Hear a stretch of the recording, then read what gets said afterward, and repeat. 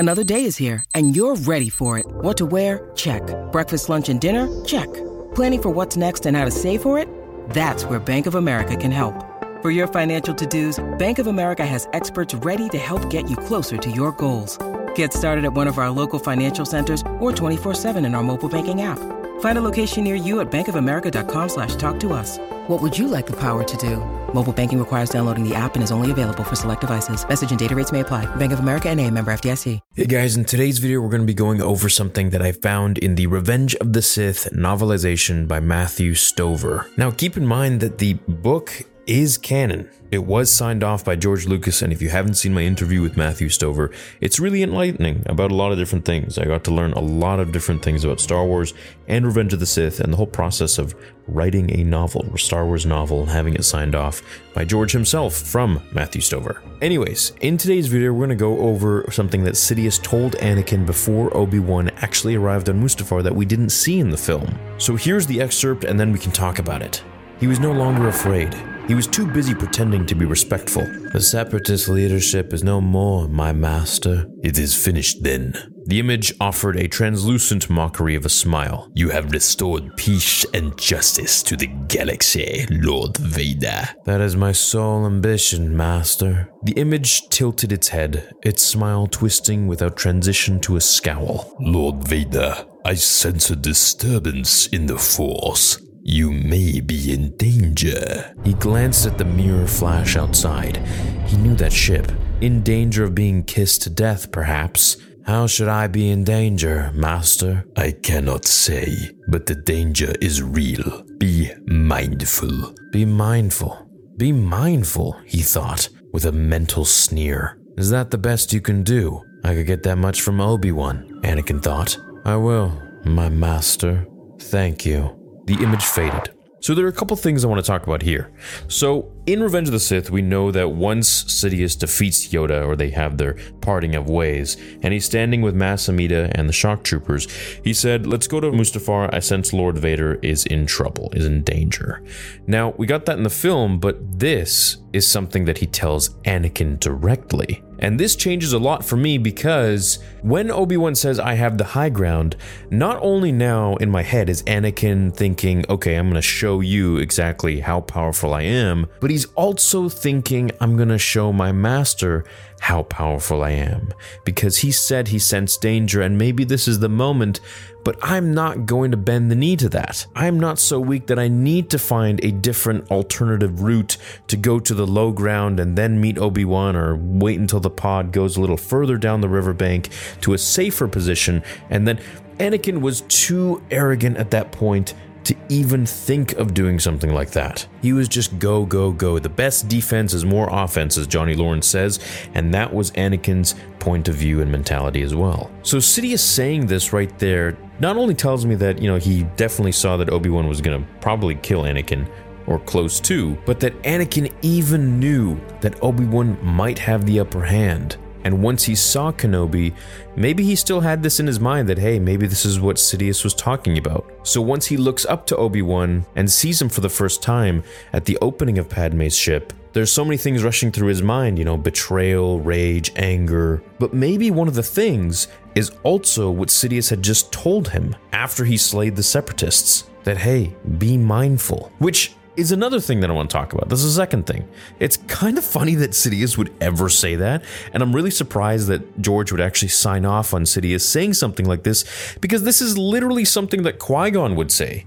And it kind of comes full circle, and maybe this is why George would sign off on it, is because Qui-Gon was supposed to be the actual master to Anakin Skywalker, and if he was, none of this stuff would have happened. And he was always saying, be mindful. Now, Sidious is saying, be mindful, which is not the most Sith thing that you would say. So it's kind of cool how it's almost rhyming. It's like, Qui-Gon would have said this, but now Anakin has the complete opposite master who's still saying be mindful. It's like, maybe this is the Force just telling Anakin that, hey, you really need to be mindful.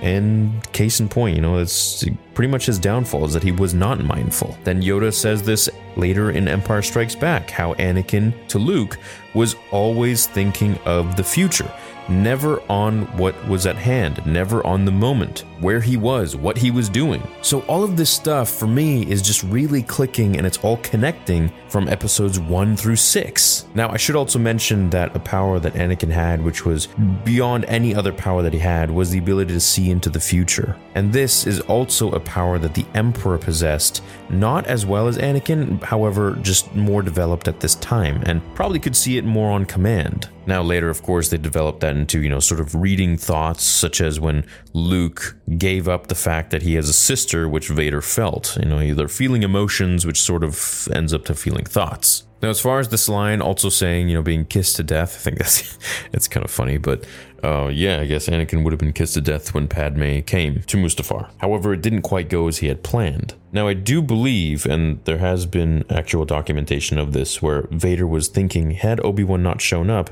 that he would have actually tried to go off with Padme to Naboo, and maybe the galaxy would have been completely different. So, yeah, again, Obi-Wan kind of pushed his buttons a little bit too much, and Anakin was extremely hot-headed, so the two didn't meld together very well. For the fate of the galaxy, that is, and pretty much everyone else. Now, last but not least that I'd like to discuss is how Anakin actually asks, "How should I be in danger, Master?" So, the Anakin that was fighting Kenobi, in my opinion, wouldn't have asked something like this. This is only something that Anakin, after killing the Separatists, would say, kind of like his last moment until he really turned to the dark side and hatred just overtook him. Because the Anakin that was fighting Obi-Wan wouldn't even care what danger would come to him. So when Sidious says, "Lord Vader, I sense a disturbance in the Force, you may be in danger," and Anakin says, "How should I be in danger, Master?" Sidious says, "I cannot say, but the danger is real, be mindful." Yeah, I feel like Vader just wouldn't even give a crap what danger would be near, because he had the mentality that whatever came his way, he would beat it. And this was one of the biggest downfalls of the Sith. They all thought that they were invincible. Darth Maul, Sidious, Vader. Not so much Dooku. He wasn't really a true Sith in my opinion. He was more of just a dark side Force user. But I don't think he was really truly evil. At least not in comparison to, Vader and Sidious, and Maul even. So what do you guys think? Do you think Sidious should have extrapolated upon what the disturbance was? How he may actually be in danger? Because at this point in the book, he didn't realize yet that Yoda had sent someone to fight Anakin. So right when this transmission ends, which I'll cover in another video, Yoda sort of gives it up that he sent someone to fight Vader on Mustafar, and Sidious is like, "Oh, please tell me, who did you send to fight him?" And then Yoda's just like, "You should just worry about your fate right now and not your apprentice." So I think if Palpatine had a little more time to not meditate, because Sith don't meditate, but sort of reach his tendrils of the dark side into the Force and see who really was going there and maybe feel who was going there, he may be able to realize that Obi-Wan would arrive. You know what else is also an interesting theory and a fan fiction that I'd love to create is, what if Padme wasn't on Mustafar? What if Obi-Wan was on Mustafar and without Padme? I think things would have been possibly quite a bit different. Now, how would Obi-Wan get there? Well, we can go over that in another video, but I think that would be an interesting theory and a fun fan fiction. Anyways, let me know what you guys think about Sidious telling Anakin that Obi-Wan was going to be there, or, well, that he was going to be in danger, which eventually led to Obi-Wan and Anakin seeing that Obi-Wan is there and feeling that, hey, maybe this is what Sidious was talking about. Maybe this is the danger, and kind of feeling insulted by it, that Sidious would even say that Obi-Wan is a danger to him because